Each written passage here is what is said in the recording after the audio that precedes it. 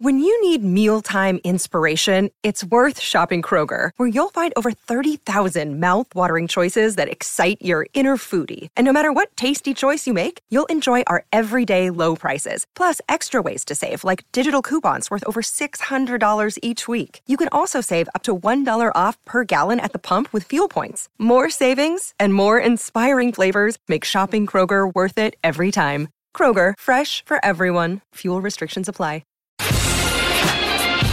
The Hail Varsity Radio Saturday Morning Show, presented by the Nebraska Lottery.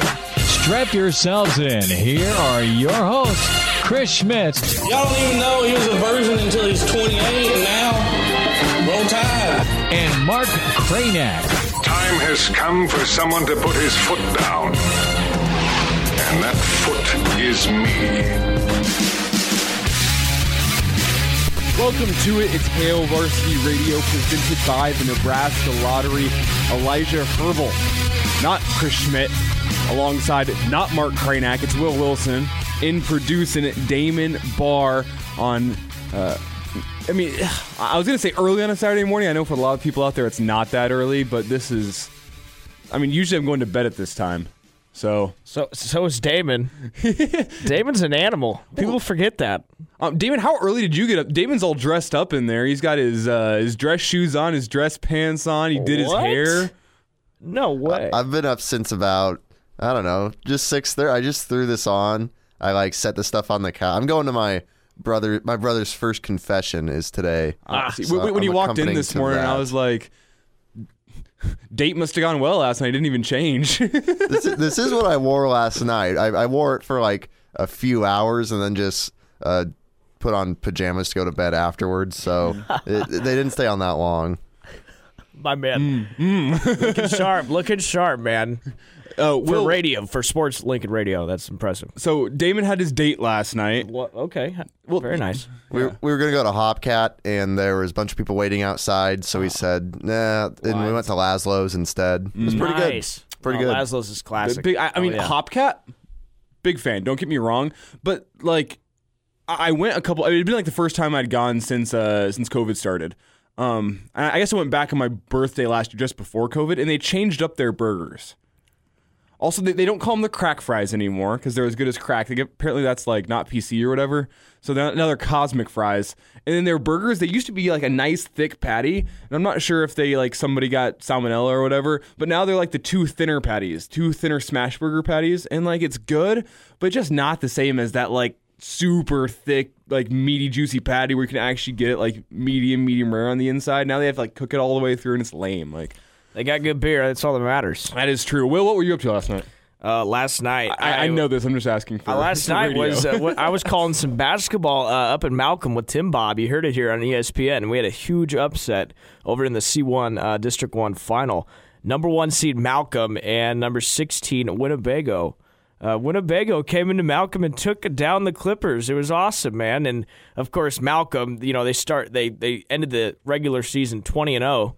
Last week, they had their first loss of the year in the first round of their sub-district, right? So that was their first loss. And then they'd lose again last night. Winnebago, the 16th seed, came in and knocked out the Clippers. So Winnebago's heading to state next week. It was awesome. Reservation basketball, though, I don't want to be too overgeneralization here, but they care about basketball. I remember when Winnebago, who was the player that was really good for their men's team a couple years ago? I know who you're thinking of. I can't remember his name, but they have, Winnebago, they produced some really good basketball teams the last few years. And when they make it to state, man, do they show up in droves. They just have such passionate fans up there. They care they do. About their high school basketball. They do. Last night up in Malcolm, a lot of their fans traveled, and it was a fun environment. That gym was packed from both fans, Malcolm and Winnebago. It was a great game. You heard it here on ESPN Lincoln. It was awesome. Winnebago heading to state.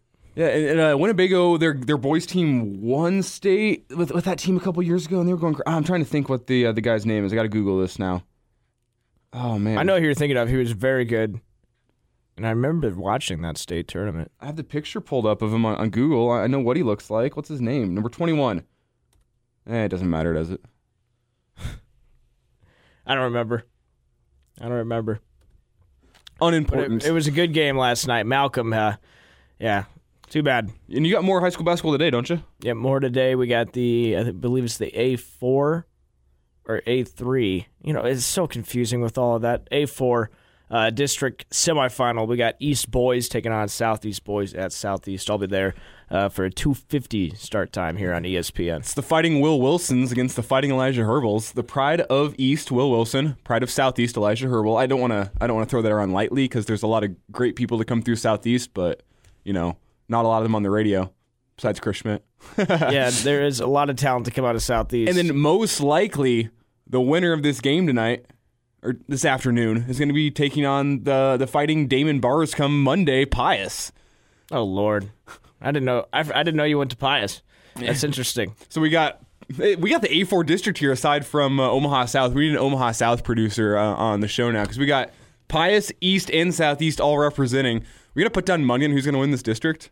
Yeah, I'm sorry I had to learn about that this way, by the way, to know I was a Pius alum at 7 in the morning. There's so they're all in the same district? All in the same district. Seriously? Yeah, I guess I didn't think of that. All three of my high school got screwed then, man. That's Southeast and Pius. Southeast and Pius? Come on. No, I think East and Southeast are both teams that you don't want to run into in a district final, but Pius, they're great. Pius is like the great hope of Lincoln basketball this year to make a run in the state tournament. So on one hand, I'm proud of my Knights, but also when you look at the roster that Pius has, I think they do have the talent to make it to a state semifinal. Do they have the talent to beat Bellevue West, Millard North, or Creighton Prep? I don't know. Those are like the three at the top. When you look at Bellevue West is so good with Chucky Hepburn, Millard North, Hunter Salas, St. Thomas, you know what they got. Hunter Salas, one of the best in the nation. When it comes state tournament time, they didn't get it done last year. You got to... the odds-on favorites to make the final got to be Bell West and Millard North again. Yeah, definitely. And I don't know if I like Bellevue West, because Bellevue West plays them real tight every single time. Despite Millard North's all-world player in Hunter Salas, he's going to be in the NBA probably in 2 years, if we're honest. 2 years, huh? He's going to... Most likely it's Gonzaga, Duke, North Carolina, one of those type teams. That's a big jump, though. But Hunter Salas' offensive game is smooth. It's one of those games where, he makes just running an offense and scoring look easy in high school, and, nobody's really on his level. I am kind of curious to see what somebody on his level, plays like whenever he has to go practice against these guys that are the same quality as him. But I remember back to Donovan Williams last year, great player for North Star. Hunter Salas still just looks like he's head and shoulders above Donovan Williams. And Donovan Williams didn't play that much at Oklahoma State this year, kind of stuck behind a guy like Cade Cunningham, who's, again, going to be in the NBA next year. But Hunter Salas looks better than Donovan Williams. So I'm curious to see what a guy like Hunter Salas can do whenever you're top 15 in the country. You expect a guy like that to go be a one and done. And not all of them do it. There's a reason it's hard to do. But whenever you're McDonald's All-American, it's what I want to see. But then you compare that to Bellevue West. Chucky Hepburn, he's going to Wisconsin. Seems like a perfect fit for the Wisconsin system to me. Kind of that Brad Davison basketball player type where he's going to be able to run the point, distribute it. Doesn't necessarily need his points, but can get his points. Those teams are just top two. Creighton Prep, though, been playing well this year. I haven't actually got a chance to catch one of the Creighton Prep games, so I'm curious to see what they do in the state tournament. I'm super excited for the state tournament, if you can't tell. I think Class A boys basketball right now is the best it's ever been in my lifetime. Yeah. And when I talk to Moats, it's some of the best basketball we've seen in Nebraska since the 90s. It's very good. And so, but let's get selfish here for a second, all three of us. Would you rather have one of these Lincoln teams go on and win a state championship this year, or would you rather have Millard North, Bellevue West in the state championship, which should obviously be one of the greatest games ever in Class A boys basketball history? It would have national attention, right? I mean, both these teams are top 25 in the country, and they're from Nebraska. I know. So give me your answer.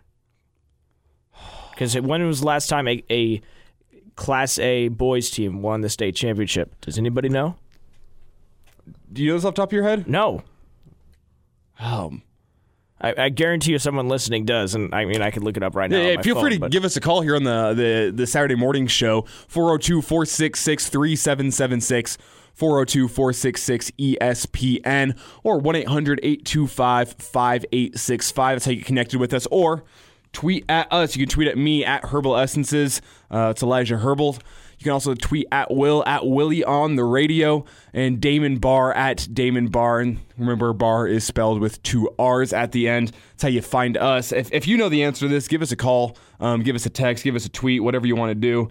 But I couldn't tell you when the last time. I mean, but if the state tournament, I think goes how I want to go, it's Pius losing on like a buzzer beater in the semifinal to Millard North, who goes and plays either Bellevue West or Creighton Prep. That's what I want to see. I want to see that Millard North team just stacked playing in the final. But this is pretty wild, and I imagine it went back this far, but not this far. I mean, it's been since 2003 since a Lincoln team has won the boys A championship.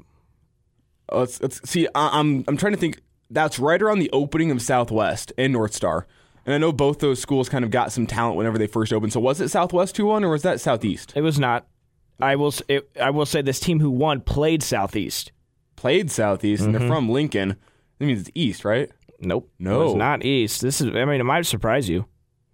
Northeast? No, it's Lincoln High. Huh. Lincoln High won the championship 2003. I mean, Lincoln High had some good basketball teams like my middle school years into my freshman year, but I don't think they've really... I mean, I think they won 1 game this year, Lincoln High. I remember, I think it was our 5th grade year in school. They were really good that year when my brother and sister were at school there. But, it's clear the gap is big between Lincoln basketball and Omaha basketball. We just showed you it's been since 2003, and Lincoln team has won. So what do you guys think? The Lincoln team winning or Millard North and Bellevue West in the championship? Well, considering just like the high-level basketball that these Omaha guys have played in. I mean, look at the AAU squads that they got up there. They got the OSA, Omaha Sports Academy. I believe they still have the Omaha Crusaders. I know 2 years ago you had Donovan Williams from Lincoln. You don't have any AAU basketball in Lincoln. They talked a couple weeks ago. They're going to be putting together a program, but Donovan had to go play on the Brad Beal Elite team, which I believe was housed in Kansas City. Well, that's interesting. I know there is a new AAU team or organization being developed. I don't know if you read it. Is it like Nebraska Supreme, I believe is what it's called? And they're going to be partnering with Under Armour. Oh, interesting. And do you know where that's going to be out of? It's in Lincoln. Cool. So it's the first AAU team in Lincoln. That's the problem is these Lincoln guys don't have an AAU team to go play this high-level basketball year-round. And I remember from my time playing high school football, high school sports has reached the point where they still encourage going and playing as many sports as you can, but really, you got to start specializing at this point. And I fully believe in going middle school, even early high school, playing multiple sports. And if you're one of those other world talents, go play a spring sport, something like that. But it's getting tougher and tougher to be a guy who can be a D1 type player playing football and basketball because of how those sports go back to back right into each other. It's hard to develop your body for football and then turn right back around and have to get it into basketball shape. So you see a lot of these guys now who are the D1 talents. The football players, they aren't playing basketball, and the basketball players, they aren't playing football anymore. You can go play track and field, I guess. You're right. And I guess you have a couple guys like Luke Gifford from Southeast. He was playing baseball in the spring, but I guess he played basketball as well, but he couldn't focus on basketball. He went and played basketball because he was good at it, but the rest of the year he was working football. Sure. So, I mean, Donovan Williams didn't play football. Hunter Salas doesn't play football. St. Thomas doesn't play football. I mean, I think that's what's changing in high school sports now is high school sports are getting to a point where you do have to specialize because it's becoming a year-round thing. When I played football, I had to go to camps in the summertime to go get better. I had to go to these college camps like around the Midwest to get that college-level coaching so I was good enough to be a good Class A offensive lineman. And it's the same thing with these basketball players. If they want to be good at basketball, you got to go make it a year-round thing. You got to develop your body and find a lifting program that suits basketball as opposed to football. I agree. So, what are you getting at here? Well, it gets me back to Nebraska football and the recruiting of Nebraska football. Oh, very nice. Because they say they're looking for guys. I remember this last year in the class of 2021. They're looking for guys who love the sport of football. Sure, yeah. And there's a couple two-sport athletes. I remember Latrell Neville, one of the early enrollees. He's also a very good track and field athlete down in Texas. And he gave up his spring track and field season to come be an early enrollee at Nebraska. And when I'm looking at this class of 2021, it's the most early enrollees that Nebraska's ever had. They have, I believe, 10 guys from the recruiting class. It's a total of 12 guys that are coming and being early enrollees on campus, 10 from the recruiting class, plus the 2 transfers, Marquise Stepp and Samori Toure. So I'm really excited to see what this Husker football team can do as we get into spring, because there are so many new faces that we can watch for, and we don't know yet whether or not it's going to be fans in the stands at the spring game, whether I'm just going to have to watch on TV. But I'm super excited because there's spots to be had, especially along the offense. The early enrollees are going to come in and provide good depth along the defense, but when you look at the running back room from last year, it looks like Marquise Stepp can step right in and be the instant starter at running back, assuming he gets his waiver, but NCAA has kind of been giving blanket waivers to just about everyone who's been transferring anyway. Samori Toure is eligible to come in and play immediately because Montana didn't play last fall, so he kind of already did sit out his season. But he's another guy. I mean, when you look at that wide receiver room, Omar Manning didn't live up to expectations last year. He never played. Yeah, Cade Warner, gone. One of the top threats, and let's be honest, Cade Warner's one of your top receiving threats. You got some problems. And then you got walk-ons. Oliver Martin is one of the guys that was getting some significant playtime towards the end of last year. He played really well against Purdue.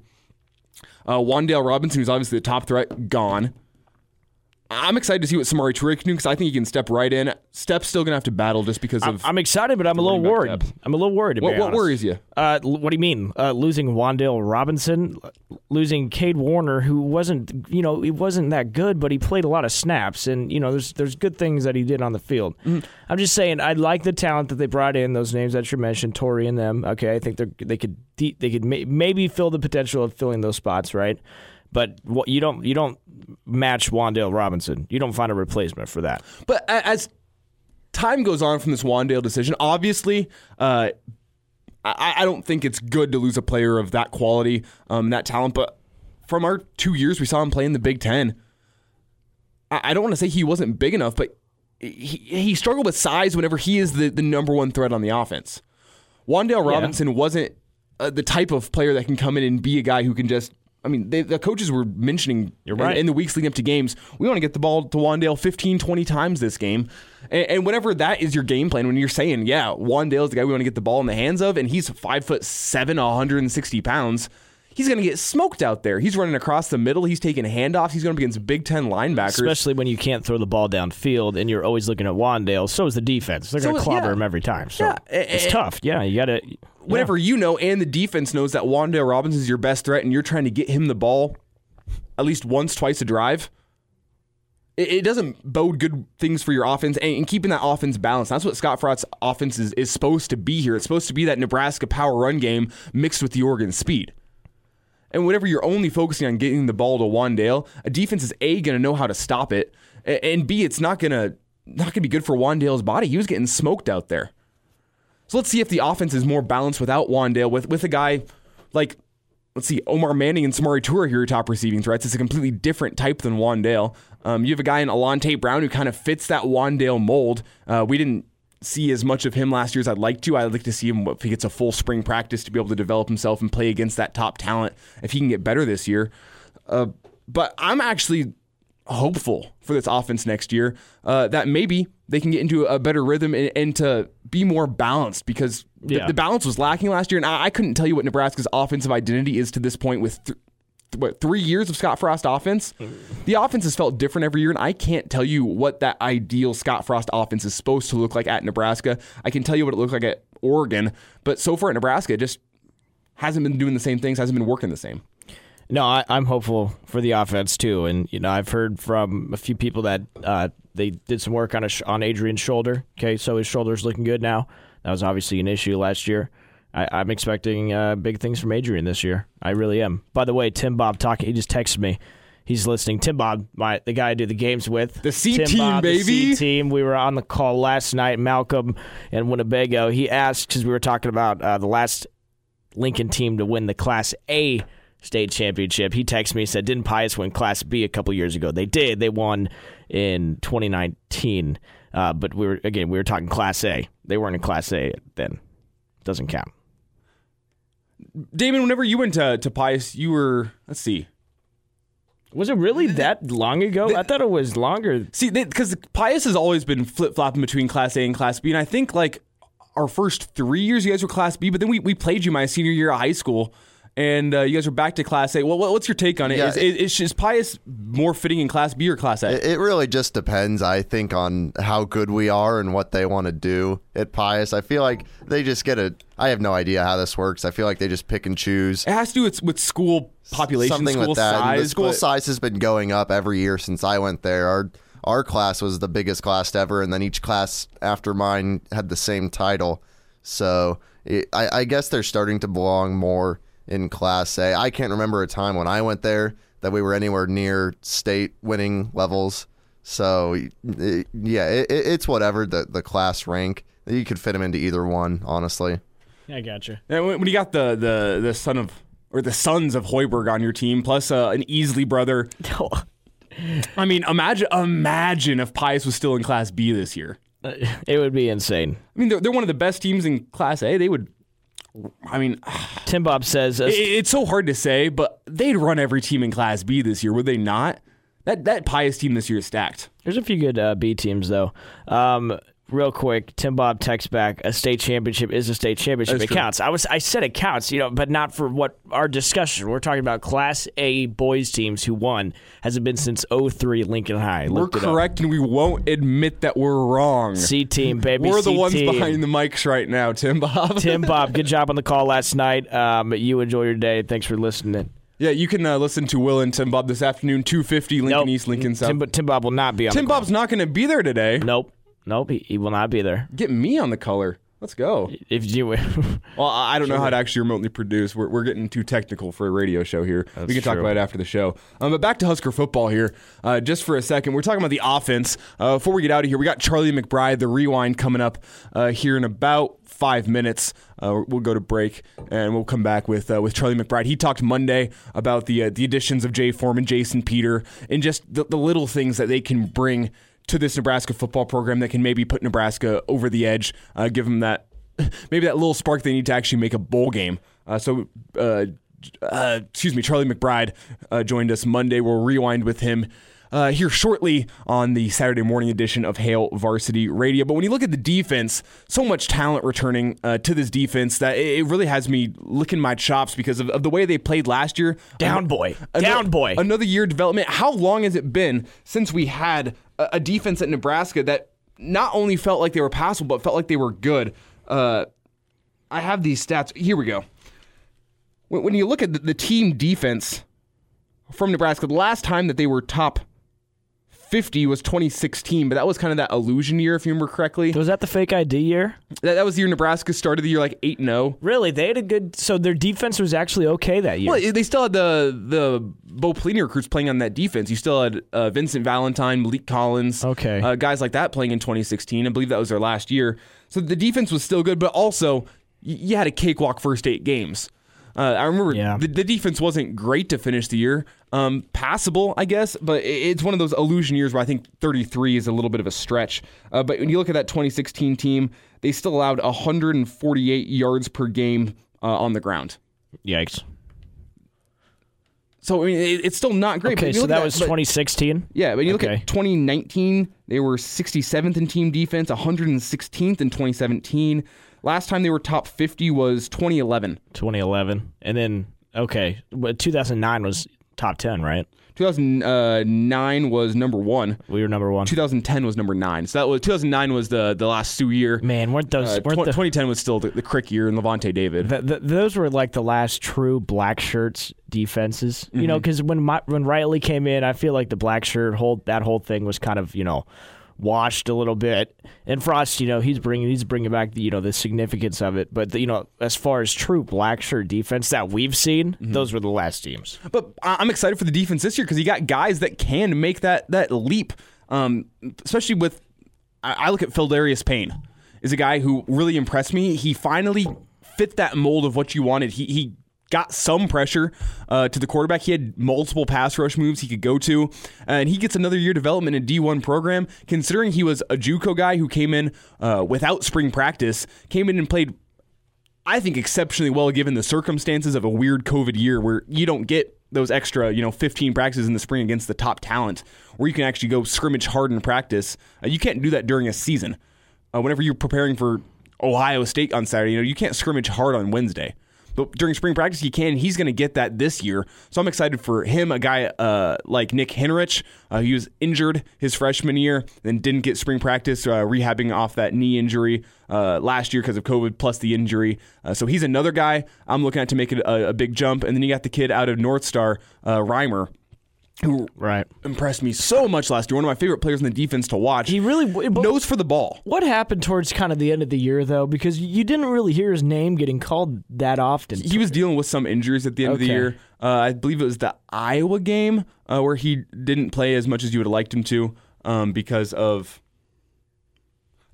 just injuries. And then you had Colin Miller go out, and then Reimer was hurt. So then it left Nick Henrich, who still played decent at the middle linebacker spot. But you got Will Honus coming back this year. I would assume that it's going to be Reimer or Henrich next to him, or a mix of those guys. You're going to have multiple guys playing middle linebacker just because of how that position is, sideline to sideline. You need to get out and get some rest.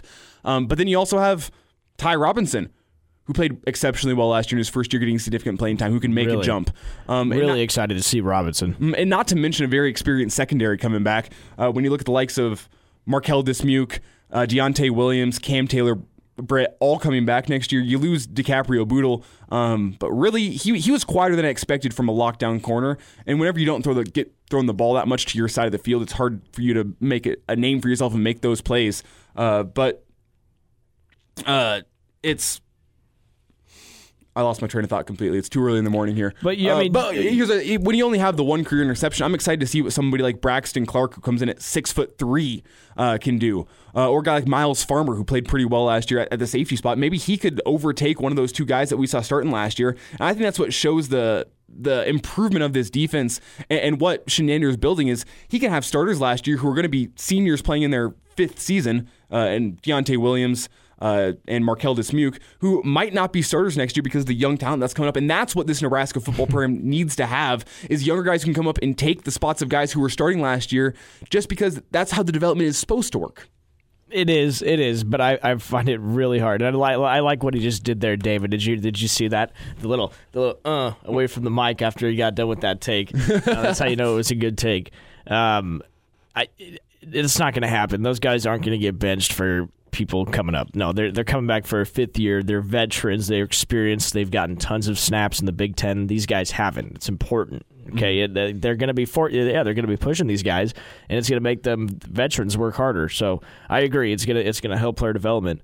But no, those guys aren't getting benched. No way. Well, we got to take a break. When we're back, we got Charlie McBride coming up. Black Shirt Monday Rewind, as Charlie McBride discussed the little things that Jay Foreman and Jason Peter can bring as they join the staff as volunteer assistant coaches. It's a Saturday morning edition, Hail Varsity Radio, presented by the Nebraska Lottery. Welcome to Hail Varsity Radio, the voice of Husker Nation. Insight, opinion, expertise, with the biggest and best names talking Nebraska across the state. Join the show on Twitter at Hail Varsity and at Schmidt_radio. Call in at 402-466-ESPN or 1-800-825-5865. Here's Chris Schmidt. Welcome to an hour two. It's Hail Varsity Radio, presented by the Nebraska Lottery. Chris Schmidt, Elijah Herbal, Greg Smith coming up, a recruiting hit on the way with Greg of Hail Varsity. Can find us on Twitter at Schmidt_radio, at Herbal Essence for Elijah. Email the show, chris@hailvarsity.com. And can dial us up if you so choose. 466-3776, 466-3776, 800-825-5865. It is that time. Every Monday at 5, we welcome in Mr. Blackshirt himself, Mondays with Charlie, Coach Charlie McBride. Coach, how's the weekend? Are you thawing out up north?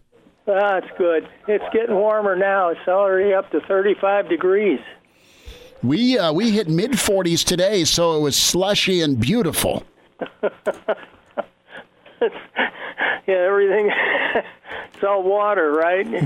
Mud and water, dirty snow. Dirty snow, but you know what? At least it's not 20 feet high anymore, man. But we're doing all right. We are doing all right, and yeah.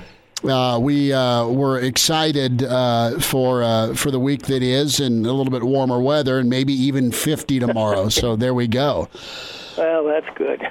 I got to ask you and get your reaction to your players, two guys that were very important to your side of the ball. Jason Peter and Jay Foreman are both going to be spending time with Scott Frost as volunteer coaches. And Coach, I want your reaction to that with Scott tapping the shoulder pads of a couple of guys that used to go hurt quarterbacks for you. Well, they know what they're doing, at least, and I mean, that's the biggest thing. They'll do a good job. I think, they're both, I think Jason's had some experience in the high school level. Mm-hmm. I know out in California, but I mean, it's, he's fundamentally, I think he'll do a good job for them. I think that's the most important thing that they have. And then he's liable to tell them what it takes to win, too, a little bit, both of them, mm-hmm. And I think that's a good thing, and, kind of in no uncertain terms. So, you telling me he's not bashful, right? No, he won't be bashful. But he'll expect a lot, and they'll understand. I mean, it's it's one of those things that that's just his way of doing stuff. He's going to push them, and he'll teach them. I mean, that's the important thing, is that they learn something, and and they can get and how much they get involved, I don't know. Mm-hmm. That's what I don't know about them, but. As far as the fundamental part of it goes, they'll really do a good job for them. Charlie McBride's with us, Hail Varsity Radio, Mondays with Charlie.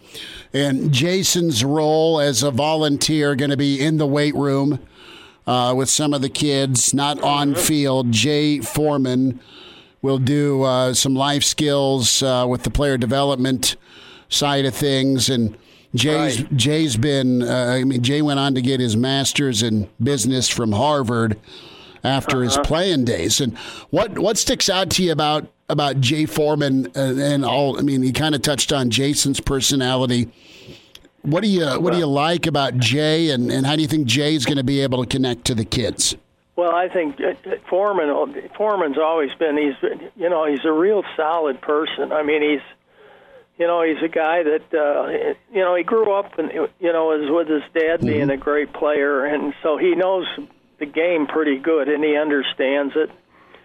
And academically, for example, he's had a good education, and, he knows what that takes, and to be a football player and be a student is a tough deal, and it's the same thing for any sport, really. You spend the afternoons practicing all the time when a lot of the students are studying. And so all your work has to be pretty much at night, especially during the season. It's tough. And spring ball is okay, but, you'd like to get it done early if you can, but the way the things are set up now, they're probably hanging on as late as they can because of the virus and so on. So. But I'll tell you what, that both of those guys are going to be a real asset. I mean, and I think that, the thing that's happening in the weight room, of course, the Peter brothers, both of them, in fact, all of them, understand the weight room pretty good, and they understand how to lift and things like that. So Jason will do a good job in that part of it. But I think in the weight room, you can always show kids stuff, do things, on your own in there a little bit. Mm-hmm. So, he'll probably, using your hands and some of those things will be pretty good. But he'll encourage him to go to the important muscle groups to play defensive line. And, for that matter, for all the front seven. Mm-hmm. And so it'll be a plus for him. I mean, I know that even when Kenny Walker, who was totally deaf, worked in there, those kids wanted him to stay because, he could teach them by showing them. I mean, it was, those things are really important. the little things. You know, the big things a lot, especially the younger players that don't know, you know, they've been lifting and maybe they haven't had quite the fine teaching that, you know, they're going to get at the college level and so on. So, you know, it's good. I mean, it'll be a good deal for them. I was happy to see that. I did, you know, my wife had told me about it, and, you know, she had read it in the, you know, in some of the newspaper clippings or something, and told me that they were going back. So I thought that's going to be, you know, that'll work out well. Charlie McBride's with us, Mr. Blackshirt. Mondays with Charlie. It's Hail Varsity Radio. Coach, when you talk about the little things, kind of go a little deeper for me if you can, from your perspective and from a player's perspective. We hear coaches talk about the little things. What do you mean by little things that turn into big things? Well, you know, when you play football, you can't, let's just say you're just, and you're lifting, you have to lift within the football range. Okay. A lot of guys you'll see grab the bar way out wide or something, you know, little things to move it in, you know, where you're developing the muscle grouping that's in the area that you're going to be playing. You know, and, you know, I remember having a guy, Mike Webster, he had traveled around the world looking at some of these weightlifters. And a lot of the stuff also that he found out was a lot of these weightlifters, you know, had 4 muscle groups, was the front squat and actually the back squat. And if you figure it out, the front squat is where the other players are going to be. So the back squat's for power, the front squat's for more of a football exercise. And if you look at, for example, on a bench press, you know, for alignment, it's a little, for offensive linemen, it's a little different. For a defensive lineman, the incline press is much better because you're at an angle that your back's butts down, your back's up, and you're, you know, going straight out. So it's more like a football lift. Mm-hmm. And so we spent a lot of time with the defensive guys, you know, doing incline presses. That's when the board is, you know, tilted about 45 degrees and you lay back on it. I know a lot of people probably going over their head a little bit if they've not been in the weight room a bit, but some of us just walk by it. It's okay. Hand position is really important, and things like that, and you know, sometimes there's guys that can explode at the end. Mm-hmm. And that has a lot to do with your nerve structures. I mean, you're explosive. You know, you can learn to explode with your arms and hands and things like that by when you get to the top of your lift. And when you're hitting, you know, you're basically training your muscles to do that. A lot of times, like I think that when Mike Webster came around, he just said that the basic were the 4 exercises that the big power lifters did. You know, the guys that were really weight lifters, you know, world-class guys. And they had those 4 muscle groups, and when he got down to it, it was exactly what, you know, some of them was exactly what you had to do to, or the major muscle groups you had to develop for football. And the other thing is a lot of it is, as you know, an offensive lineman pretty much is push and pull, you know, that type of thing, okay? And you take a wrestler, for example, and he's pull. Mm-hmm. He's more of a guy that pulls people into him. And a football player's one that pushes away from him. Sure. So it's a whole different can of worms, you know, sometimes when you're lifting. And so a lot of those things, I think, are really important to the person. The other thing is you know how the dumbbell structure where you can lift it different ways. And when you're a defensive lineman, for example, you know you're throwing guys across your face, across your body. You're doing all kinds of things, and you can simulate some of those things in some of the dumbbell exercises that they do. And strengthen yourself in those ways. A lot of times they have machines that help you with that also, you know.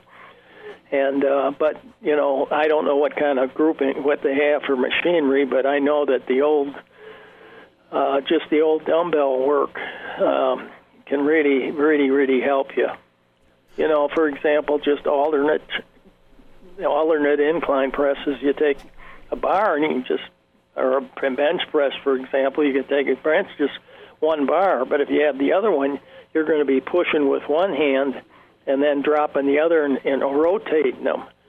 And that's more, of a, kind of an athletic type of thing.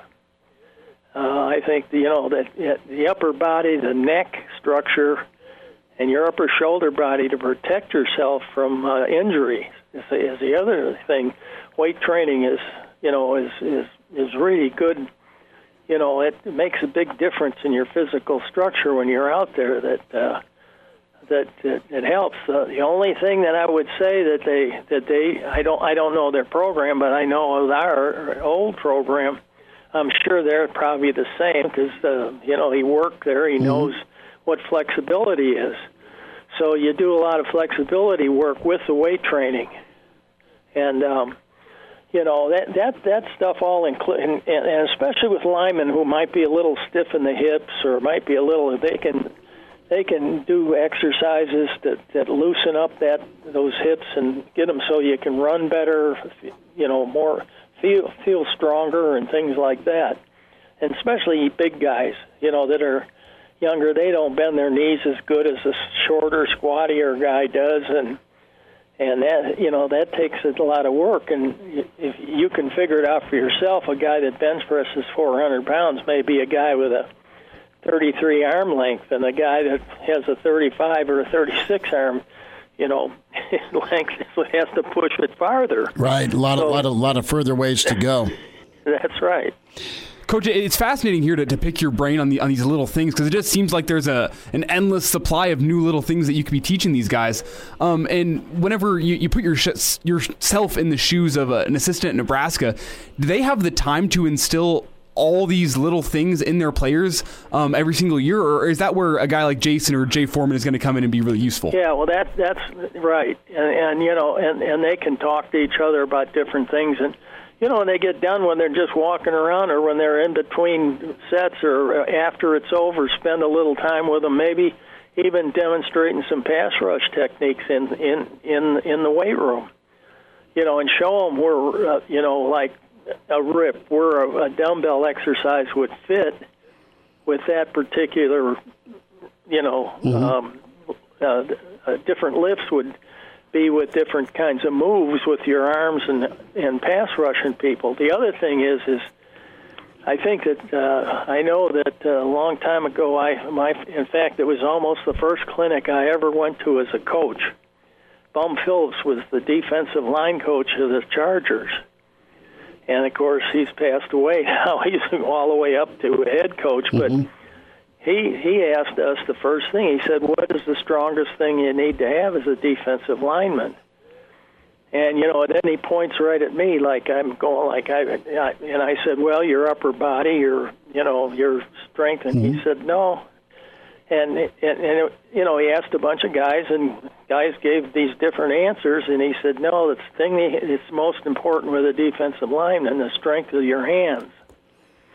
Hand strength is so important, because if you lose your hands and you lose your thumb or you lose your fingers and you get them dislocated, a lot of times, guys, you'll see them, dislocate them and things like that. That's not as bad, but if you lose your thumb, that's a big thing. And so, that was surprising to me, and I think that if anybody that's listening to me now, just one of the things that he showed us was taking a big page of the newspaper and holding it at the tip and then crunching it all up in your hand. If you try that, and you got to get it all in your hand. You can't have anything sticking out. And so we all had a piece of paper in there. By the time we all got done, our hands and our wrists and everything were so bent out of shape that we, it teaches you. But when, and so one of the things that I think that it got to is just simple things like silly putty. I know I have a couple of players that keep, the squeeze thing you have, the thing you squeeze with your hands. It doesn't do your thumbs as much, but it does your hands. Have them in their cars now, still. Jeez. That's pretty those good. things when they're driving, and things like that. Charlie McBride's with us here on Hail Varsity. Coach, this was fascinating. Everything, every part of your upper body and hands are really. There's all kinds of little things you have to really, work on. Coach, we will check in next Monday. This was great. Thank you so much for the time today. Okay.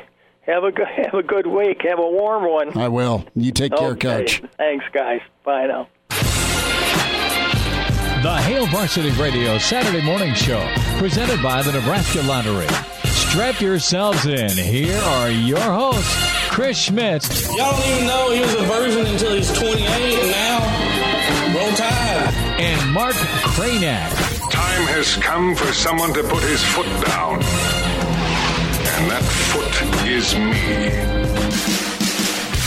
Saturday morning edition Hail Varsity Radio, presented by the Nebraska Lottery. It's the replacements in today. No Chris Schmidt, no Mark Cranack. Instead, we got Elijah Herbal sitting in alongside Will Wilson and Damon Barr. Find the show on Twitter at ESPN Lincoln, at Hail Varsity. It's where you can give us your thoughts this morning, as we're now excited to welcome in the managing editor of Hail Varsity Magazine, co-author, Dream Like a Champion. It's Brandon Vogel. You can find him on Twitter at Brandon L. Vogel. And Brandon, I'm just looking at the forecast this morning. It's supposed to hit mid-50s. I'm looking at going out and seeing if I can play some pickup basketball today. But I got to ask you got something going on the grill today?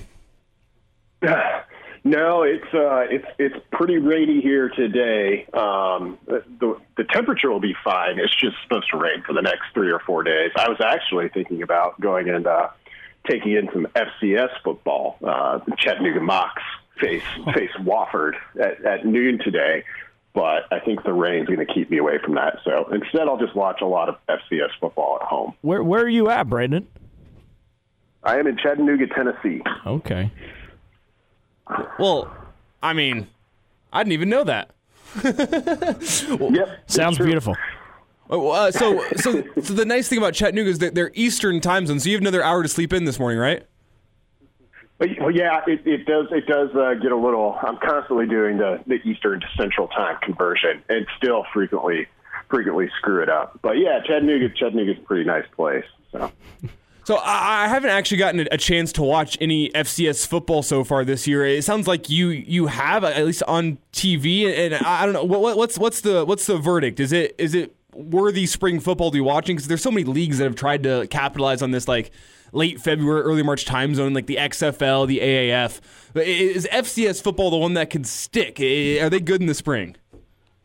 I would personally love it. I'm sure the programs wouldn't. Get it up just playing in the fall and kind of being at the normal time that football is, I think would probably be a pretty tough pill to swallow for those programs. But like the quality of play is really high, and I think it continues to increase. I think some of that has been, I think back to like when I was in high school, which is a long time ago now, like there were some guys that I played with and against that were really good players, not quite FBS level, but they went to good FCS programs, and I'm sure you guys probably know some people who were in a similar spot.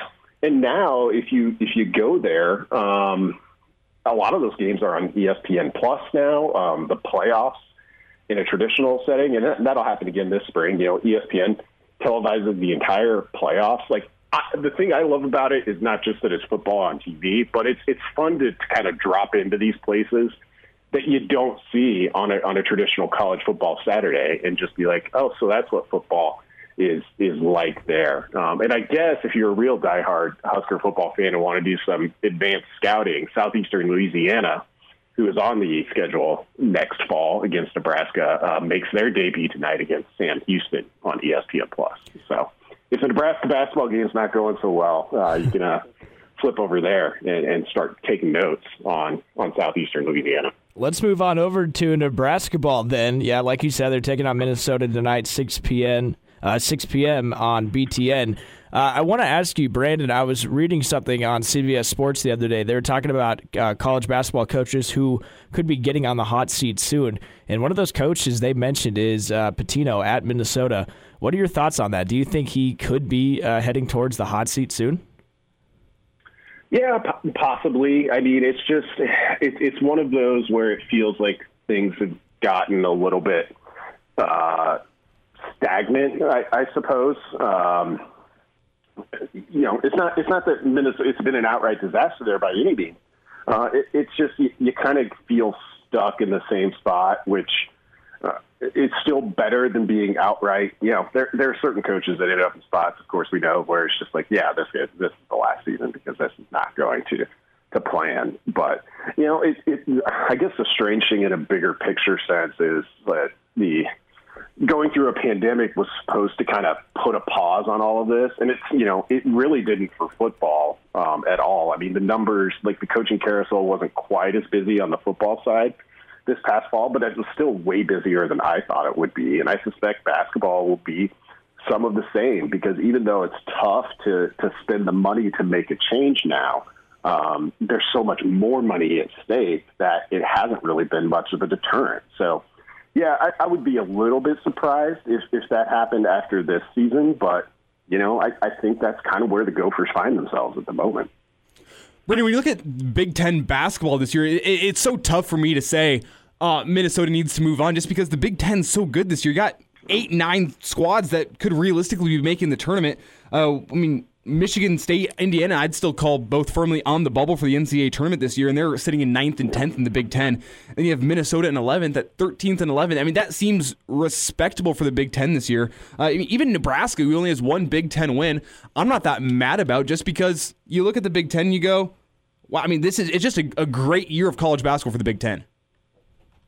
A great year for the conference as a whole. So I think you're right. You definitely have to take that into effect. And then also include the impact of playing only a conference schedule, having to deal with compressed schedule in certain cases. Certainly Nebraska has. And just having games moved around. I mean, how much does it change the story if Minnesota is able to go, say, 8-2 in non-conference play instead of the reduced non-conference schedule they actually got? That's kind of been an enduring lesson too from this. I think both in the football and the basketball side, and we'll see it a little bit with volleyball too eventually, is how much kind of how we perceive these teams in a big picture sense when you're looking throughout the country is kind of informed by the non-conference schedule, which if you're a Power 5 program, depending on how bold you want to be with it, you could schedule some wins, of course, and every team does it to a degree. So it does kind of change the tenor of that conversation. And that's another thing where you would think that's a factor, and it probably is for some schools and ADs who are in a spot where they have to consider making a change. But on its own, it's not like everyone's given carte blanche to be like, well, it was a tough year. This wasn't really a representative schedule, so you're automatically back. Like, nobody's quite that safe.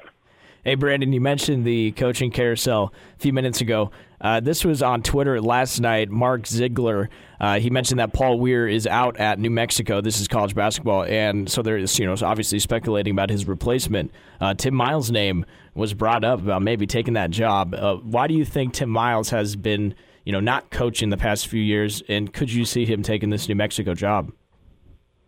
Yeah, I don't know for sure. It would just be my interpretation of it, but he has his podcast. We all knew. I think people have known for a long time that if he wanted to go the college basketball media route, he would be excellent at that, and he of course is.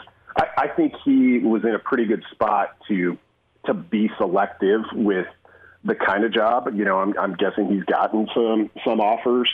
New Mexico feels like it could be a potentially pretty good fit.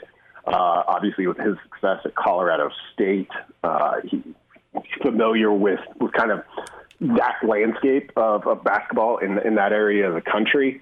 And, he's still a brand name. So for a program like that is looking to kind of make a splash have somebody who the coach themselves is a draw. You could go with kind of a young upstart or up-and-comer, and that makes sense, too, in certain circumstances. But you kind of lose that curb appeal or that star factor that I think you would get with Miles, because just so many people know who he is. He's obviously a fun guy to talk to and be around. And I think that really, well, we've seen in his kind of lead up in his career, that can really work well at a spot like that that's a little bit off the beaten path in terms of traditional college basketball. Talking a little college basketball this morning here with Brandon Vogel. You can find him on Twitter at Brandon L. Vogel. And Brandon, I want to look specifically at this Nebraska-Michigan State game today, and don't want to spend too much time on it just because when you have a team that's 1-14 in the conference, how much time can you really spend on them talking? But when we're looking at this game, this matchup against Michigan State tonight, it seems like it's a team with everything to play for. Michigan State, they're on the bubble. They've won 3 straight, a couple more wins to finish the season. You think that they're NCAA tournament bound. As for Nebraska, it's the other way. You're tired. You've been playing all these games this past month. Does Nebraska stand a chance? And that sounds bad, but on the other hand, it's just Michigan State's got everything to play for, and Nebraska, what is there to play for? You're 1-14 and you're tired as hell.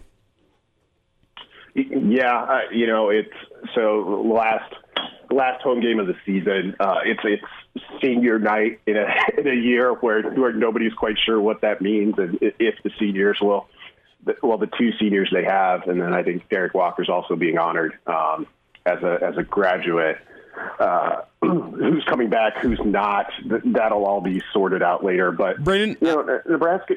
I should jump in and say here, it's way too early in the morning for me. Nebraska taking on Minnesota today, not Michigan State. Way too early. The girls taking on Michigan State. My wires are all mixed, but continue. I just had to throw that in there. Just I didn't sound like such an idiot this morning.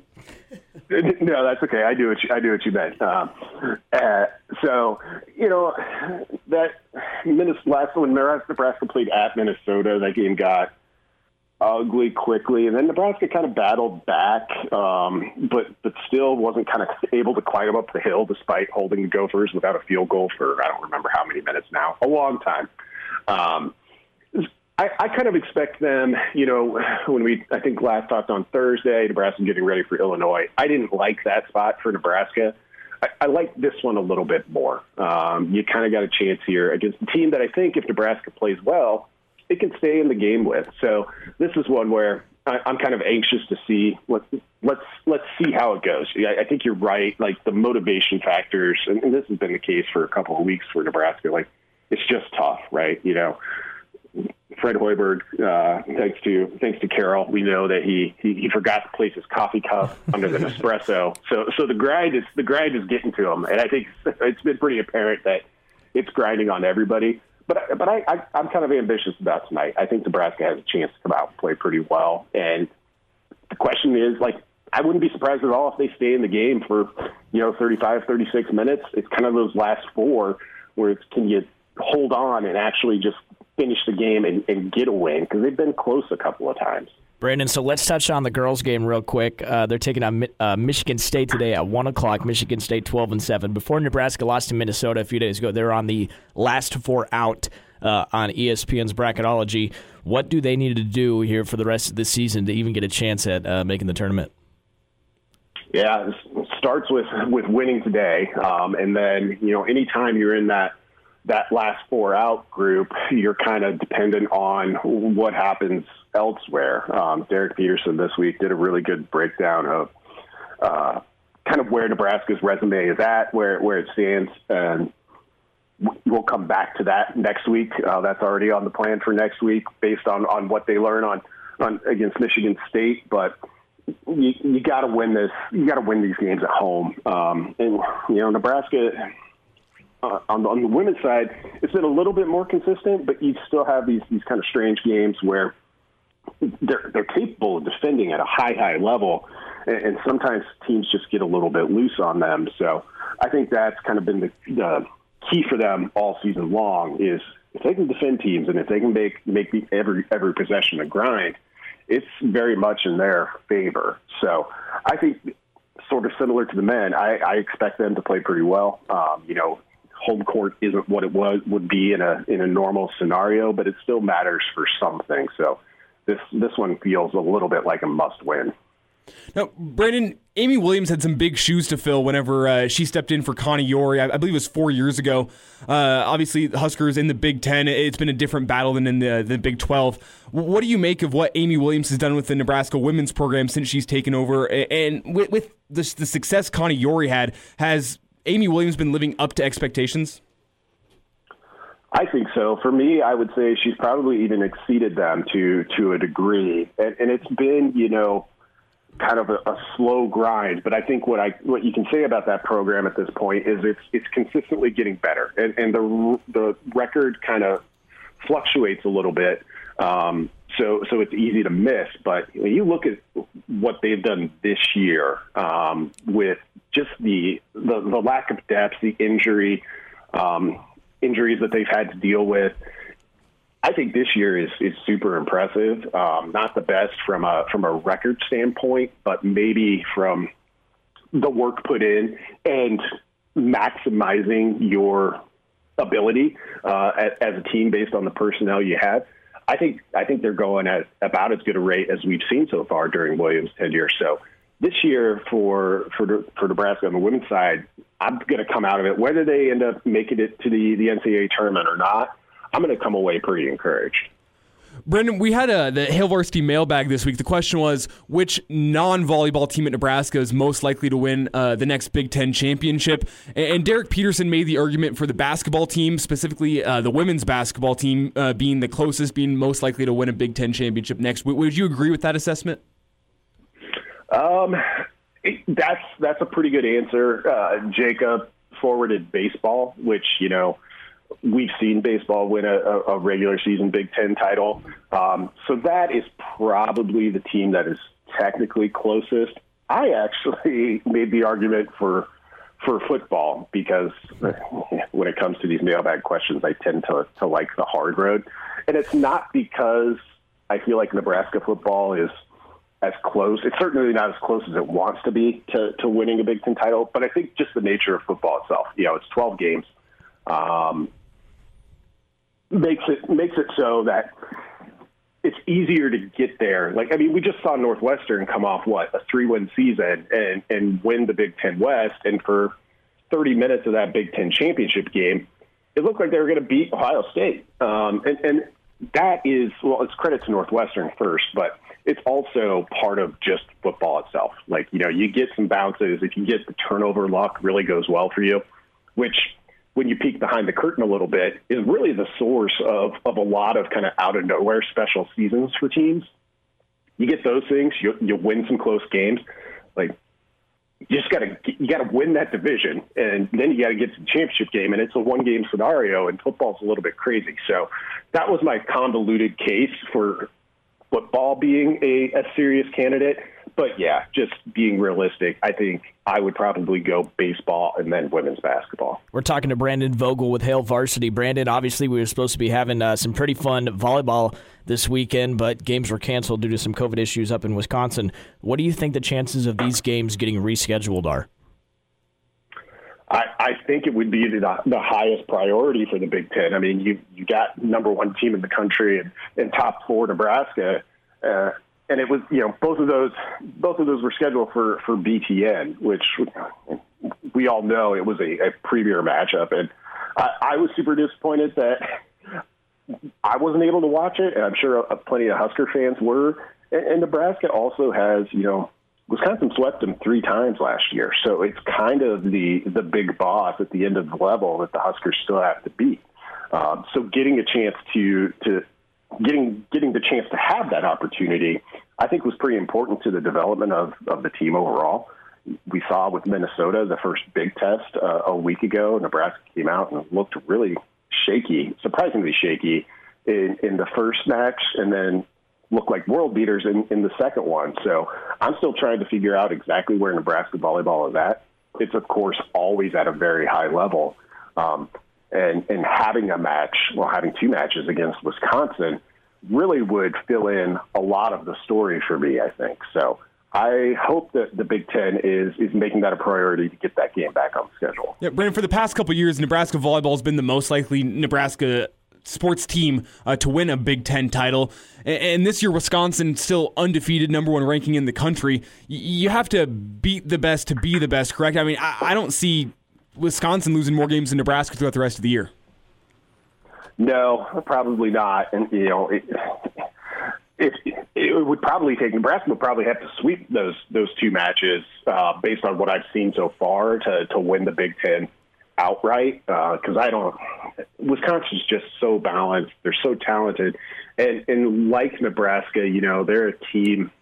And I don't even know if I would put Minnesota in this category. I mean, Minnesota's really good. They were in the top 5 for a reason. I'm not trying to discredit them, but Wisconsin has 5 players that can really hurt you. And I think that's part of the reason they had success against Nebraska of late, is that they're one of the few teams where you look at the starting lineup and go, oh, every person out here is a danger. And even for like the Big Ten below that, which is clearly the best volleyball conference in the country, even teams like Ohio State, some of those that are ranked but not in the top 10 or top 15, they become pretty reliant on 1 or 2 players. What really separates programs like Wisconsin and Nebraska right now, and to a degree Minnesota, maybe just not as much as those top 2, is the ability to kind of go anywhere and have any player on the floor hurt you at any moment.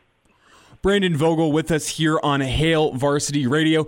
Brandon, last thought before we get out of here, just weekend plans. You got anything? You said it's a rainy weekend down in Chattanooga, so maybe not on the grill, but you got to have something going this weekend, right? Nothing exciting. I've got a magazine feature for the March issue that I'm continuing to work on. Hope to do a little more research on that. I'm trying to come up with an attrition score for Nebraska recruits. So if you sign a guy from Chicago, here's based on past precedent, the likelihood that player leaves, because attrition remains a big issue for Nebraska. So do a little work on that. Plan to have FCS games on the TV, Nebraska games, probably FCS games on the laptop, Nebraska basketball on the TV, and I'm going to try and do some housework too. Got to get those the boring adult stuff in. Well, that's what's coming up from Brandon. Brandon, if it's a weekend and nothing, do you have any at least Netflix recommendations for me? I watched recently, so I watched it all pretty quickly, but there's this German series called Oktoberfest, Beer and Blood. Oh, I saw that. You should know what you're in for. It's very Peaky Blinders adjacent, and it's about this kind of battle between the traditional kind of 5 families of brewing in Munich around Oktoberfest, I think in 1900. So I don't know. It doesn't get my highest recommendation, but I definitely watched it all. So if you're looking for something a little outside the box, that's out there. Good to know. There he is, Brandon Vogel. You can find him on Twitter at Brandon L. Vogel, managing editor of Hail Varsity Magazine, author of Dream Like a Champion. Brandon, enjoy your weekend, and thanks for joining us here on the Saturday morning edition of Hail Varsity Radio. You too, guys. Thanks a lot.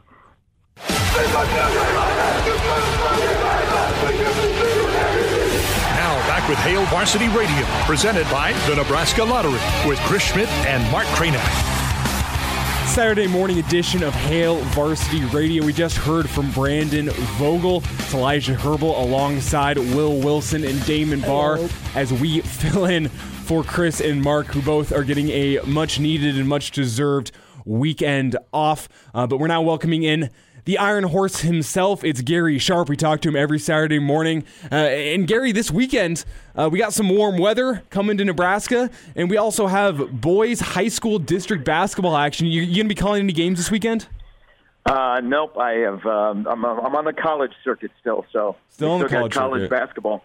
Yeah. But you've been following the high school basketball scene up in Omaha, because it's one of the best. I mean, maybe you can speak to this more, because I was born in 1999. I missed the quote-unquote golden era, people tell me, of the 90s. But this Class A high school basketball season, is this one of the most stacked years we've ever seen in Nebraska high school basketball?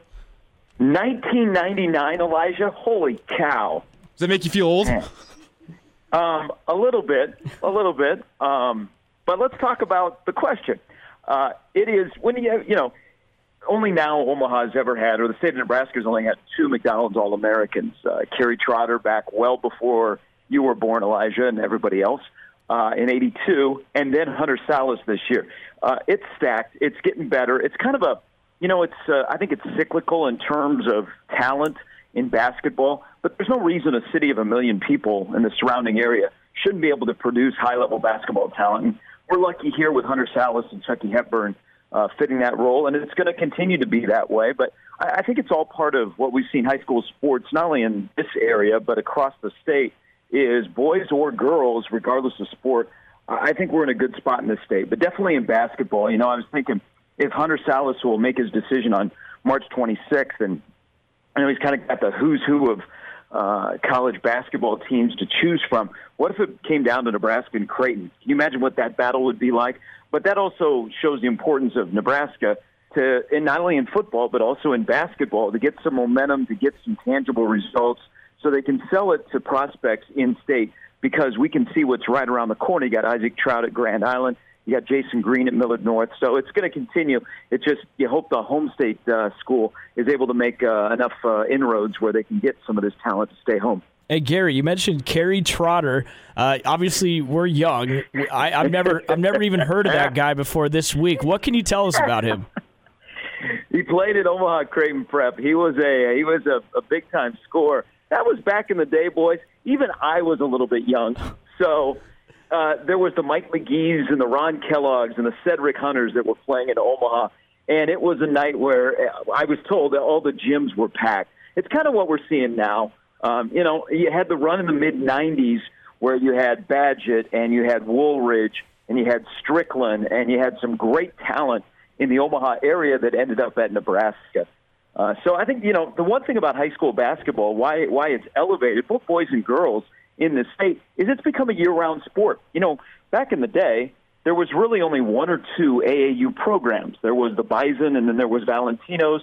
But now there are plenty of AAU programs scattered across the state where the Nebraska kids get to go and play during the summer against high-level competition, and they get to be seen by more coaches around the country. So I think this trend is going to continue. But again, it kind of shows the importance of, Nebraska needs to get moving forward so they can sell results and they can sell, we're getting guys to the league and yada, yada, yada, to guys that are going to be coming up, because the next Hunter Salas and the Chucky Hepburns are right around the corner.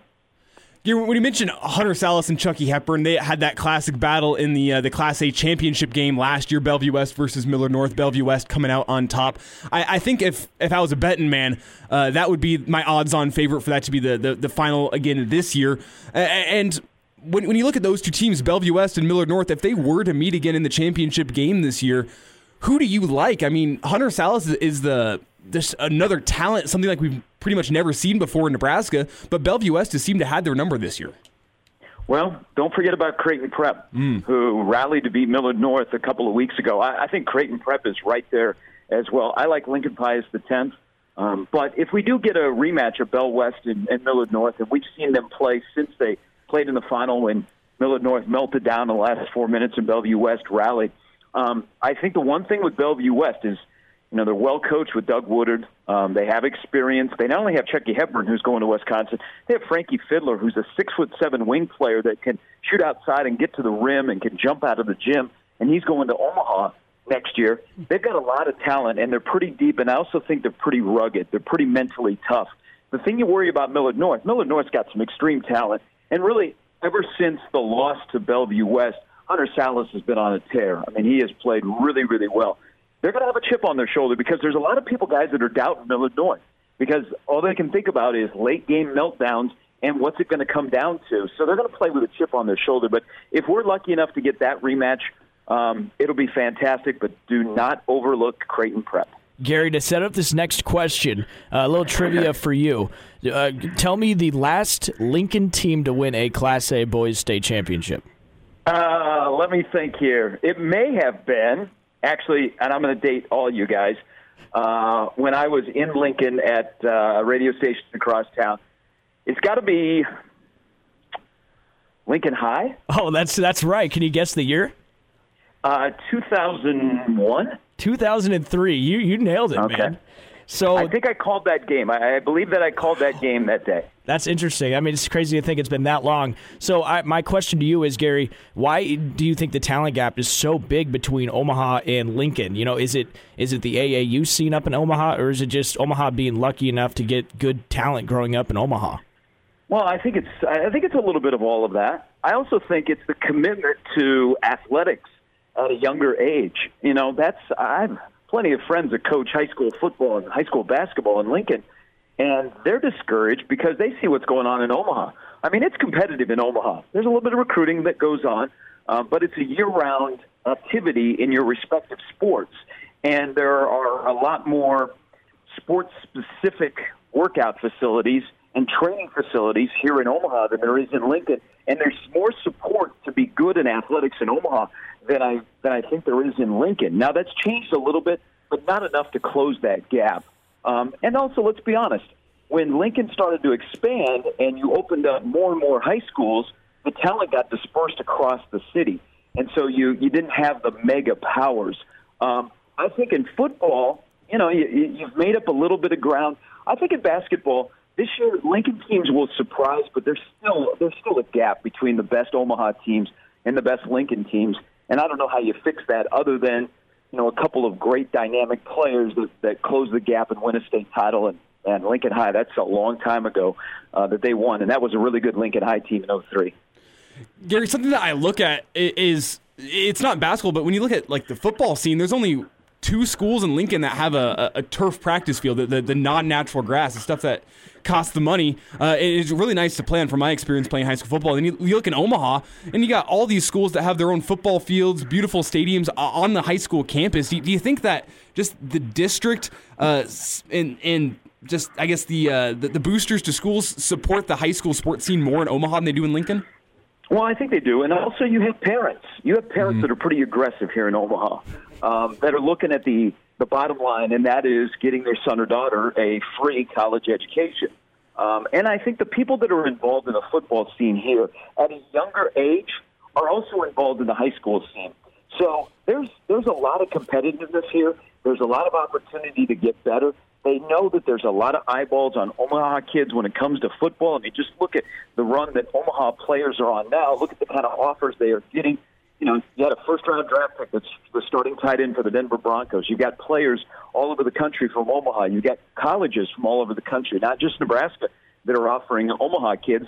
And so that drives it. And also, you look at the off-season, and I'm also saying this with a year where OPS did not play high school football, and we'll see what kind of an effect it has on numbers coming up into this fall. But if you look at the off-season, there are camps that are team-specific. There's a lot of 7-on-7. There's Steve Warren Academy where, you can go and you can get tutelage from a guy that played in the NFL. He's a former Husker, and the other former Huskers that are involved in that. So I think there's a lot more opportunities in this area to play your sport year-round and get better day by day that is probably not afforded to people in Lincoln. And I know that that's a huge frustration with the high school football coaches because you have 2 really good programs in Lincoln Southeast and Lincoln East, and they want to be on the same level as the Bellevue West and the Omaha West sides and the Elkhorn Souths. Gary, I want to shift gears here and talk a little bit of college baseball as season's getting underway. Nebraska baseball gets their season underway next weekend against Purdue. And one of the things that's really disappointing to me is Nebraska baseball not going to get to play in Omaha this year, most likely. I mean, this doesn't seem like a College World Series team, and the Big Ten tournament being canceled is going to be in Omaha this year. But what's most disappointing to me is Nebraska's not going to get their usual series with Creighton and with UNO. Is that as disappointing to you as it is to me? Because I really enjoyed watching those games every single year. Well, it's a disappointment to me that the Big Ten is handling baseball like it is. They're treating baseball like every other sport. They don't differentiate. They say baseball is going to be treated as the same as badminton, for example, if the Big Ten sponsored badminton. And they didn't take a lot of input from the coaches. And in the end, it's probably going to hurt the Big Ten. And I still think the Big Ten will get 2 to 3 teams in the NCAA tournament. But remember, a couple of years ago, they had a team that was playing for the national championship. And that's disappointing for Nebraska. I think Nebraska and Will Bulls have handled it well. They can't sit around and moan, groan about the schedule they've been given. Well, the schedule now that they've been given, go out and prove it and win and be successful. But I'll be curious to see what the perception of the Big Ten is in baseball as the season unfolds and what's it going to take to get to the NCAA tournament, how you're going to improve your RPI. I mean, every weekend is going to be pretty important, and you hope you get to play every weekend as well. But it's disappointing because, Creighton and Omaha are pretty good, and Omaha's got a brand-new ballpark, and it was nice to see Nebraska here. But it is what it is, and now you can't. Now that you start next week, you got to move forward, and you got to win as much as possible to make it interesting for the selection committee when it comes to the end of May. And so, Gary, when talking about the College World Series, what have you heard as of right now, like fans at College World Series? What have you been hearing so far? Well, 25% is what's going to happen with the spring sports, and Omaha's hosting in one venue the entire volleyball tournament. So you're looking at about a little over 4,000 people will be allowed in to watch the volleyball, the field of 48 in Omaha. They're looking at the College World Series. I would imagine, and we're making strides, guys. I think we're building up to where we can have close to full stadiums when we get to the fall in college football. I think the College World Series, and remember, this is set by the NCAA. Douglas County or anybody else doesn't have any input. This is what the NCAA will say. I think we're probably going to be at 35 to maybe 40% of capacity for the College World Series, so that would put you at maybe 8,000 to 9,000 people that would be in that ballpark. Now, you're not an expert on this, but I know the city of Omaha pays a lot of money every single year to host the College World Series. I think they have a deal running through like 2030 something right now to host it. It's been held at Omaha since the 1950s. How much money does Omaha stand to lose with this tournament if they can't have everyone in that they usually do? I know it's a big draw to Omaha every single summer. Well, you've already taken a major hit in this past year because Omaha was supposed to host 2 rounds of the NCAA men's basketball tournament. They were supposed to host the swim trials. They were supposed to host the College World Series. They were supposed to host the NCAA volleyball Final Four. Now you get the entire tournament, but are you going to have fans traveling outside of the fans that root for Nebraska? I think another impact, and you know what, and Omaha's preparing that they are going to lose, again, a significant amount of money. The other part of the College World Series, first and foremost, you're glad that it's going to happen because at least there's some revenue there. But I think what will be a little bit different will be the amount of vendors and the atmosphere outside of the stadium. That might be cut down a little bit. And I also wonder what kind of travel arrangements, like will you see more local people at the College World Series this year, or will you still see the amount of people that travel from outside of the Omaha area? Those are all up in the air. But Omaha, the city of Omaha, is going to lose money again on this, but they still got the swim trials. They're going to go at the same time, and so they're going to try and recoup some money, but nowhere near what a normal College World Series means to this community. Hey, Gary, I want to ask you a little bit about college basketball. Paul Weir down at New Mexico, he's out down at that job, and Tim Miles' name is being brought up. Could you see Tim Miles taking that job? Well, Tim Miles' name was brought up for that job when Paul Weir got it a few years back when Tim was still at Nebraska. I think he's going to be a candidate. He might be the leading candidate. He's got some familiarity with the Mountain West Conference. Well, here's the thing with Tim. And, Tim has kind of got involved in the media side, and I think he really, really enjoys it. But let's be honest. When you've been a basketball coach and you've had a whistle around your neck for as long as Tim Miles has, you want to be on that bench. You want to be on the floor. You want to be teaching. You want a program to run. And I think that's what Tim wants to do. I think Tim wants a basketball team to coach. He had a couple opportunities last year in the off-season, even during the pandemic off-season, which he explored, but just were not right fits for him. So he decided to sit it out another year and stay home in Lincoln. I think this is a good opportunity for him, but he wants to, I think he's a win away from 400. I think he'd like to win 500 in his entire basketball career and then call it quits. But he definitely wants a team to coach, and he is looking for opportunities this offseason to get back into coaching, and that may be the place for him because it almost was a place for him 4 years ago. Gary, sticking with some college basketball, I know you cover UNO's men's basketball team, and it hasn't been the best season for them, similar to how it hasn't been the best season for Nebraska basketball. Creighton, by far and away, the best team in the state. Do you see that changing anytime soon? I mean, it's been since 2018 since Nebraska beat Creighton? Well, first, Creighton. This could be either another season or a magical season for Creighton. They got kind of a weird resume. They got an important game today against Xavier. Then they got Villanova midweek in the rematch in Philadelphia. They beat Villanova. Creighton right now feels to me like a 5 and 6 seed. They're not getting a lot of help from the conference. With Nebraska, this time next year, guys, Nebraska right now has 5 wins. They might have 6 tonight. They're taking on Minnesota, who has not yet won a road game and is coming off a terrible loss against Northwestern, who had lost 13 in a row. And there's some challenges for Fred. And I think he knows what those challenges are. And he's just trying to manage guys through this remaining couple weeks because they look like they're on E. They looked Thursday night that it was just, let's go out there and see what happens. Let's hit them with our best punch. If it doesn't work, let's just not get blown out of the place. Well, I think he knows what he has and who he has coming back next year. But there is no way, guys, no way. When you're 12 and 41, I believe, the only way you're not getting scrutiny is your name, Fred Hoiberg. And you've done it before. But next year at this time, when we hit Valentine's Day, I'm not saying Nebraska has to be in a bracket in the NCAA tournament field, but they should at least be in the discussion of being near the bubble or having a chance to play themselves in. If that's not the case, then I'm really, really worried. But they've got some work to do in the offseason. They got to identify their strengths and who does what best and what their best starting 5 is. But maybe more important, guys, what their finishing 5 is, which I'll be curious to see as the season unfolds in the next 2 weeks. Who are those 5 guys that are on the floor that join an Allen and a McGowens and a Walker? Can they get Bannon turned around? Who else is out there? But cross your fingers, you move forward, and you hope that when Bryce McGowan shows up, he is the real deal right from the jump. Hey, Gary, on Tuesday, Teddy Allen for Nebraska dropped 41. He was 1 away from tying the record, that record set by Piatkowski. I believe back in '98, it was during the Big 8 tournament in Kansas City. What can you tell us from that game? Wow, you guys just want me to, reminiscent about the good old days when you guys were just I love stories. I love stories. Well, I got to tell you, so I was in school. I was in Lincoln back in the roaring 90s. I do take credit. When I was a student at UNL, I won 3 national championships in football. But basketball was going as well. Danny Nee had great things going to the Devaney Center. The place was packed. That was a good team.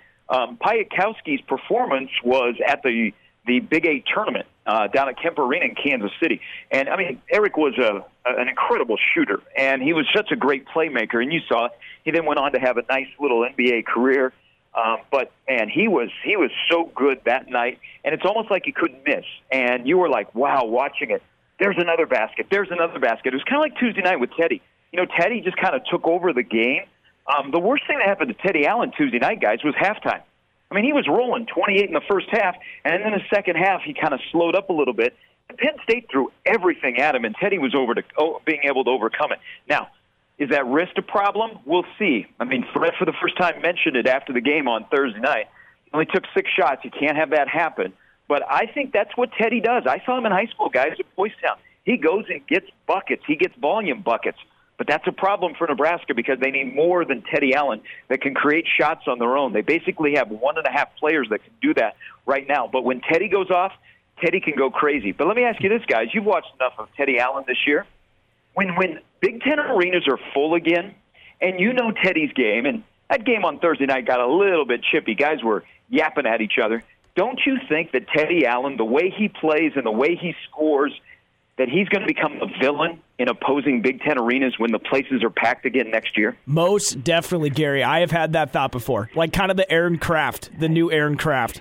Yeah, he's gonna. You know what's going to happen? He's going to take over for Brad Davison from Wisconsin. 100%. I could see it. Well, Gary, we're actually out of time this morning. This flew by. I looked up at the clock and we're all out of time. So I just want to thank you for joining us today. What you got on the docket this weekend? Well, I was thinking about maybe playing golf if it warms up enough. Well, have fun with that. Hit him straight. It's supposed to be high 50s in Lincoln today. I'm going to get out and try to play some basketball. So hit him straight, hit him far. I appreciate you guys making me feel old. I'm glad we just had story time. You guys can go to YouTube and you can check out Piatkowski's performance, or you might want to look. There was an unbelievable run from 93, 94, 95, 96, 97 in Nebraska football. It was kind of fun. I'll check it out, man. Hey, thanks, guys.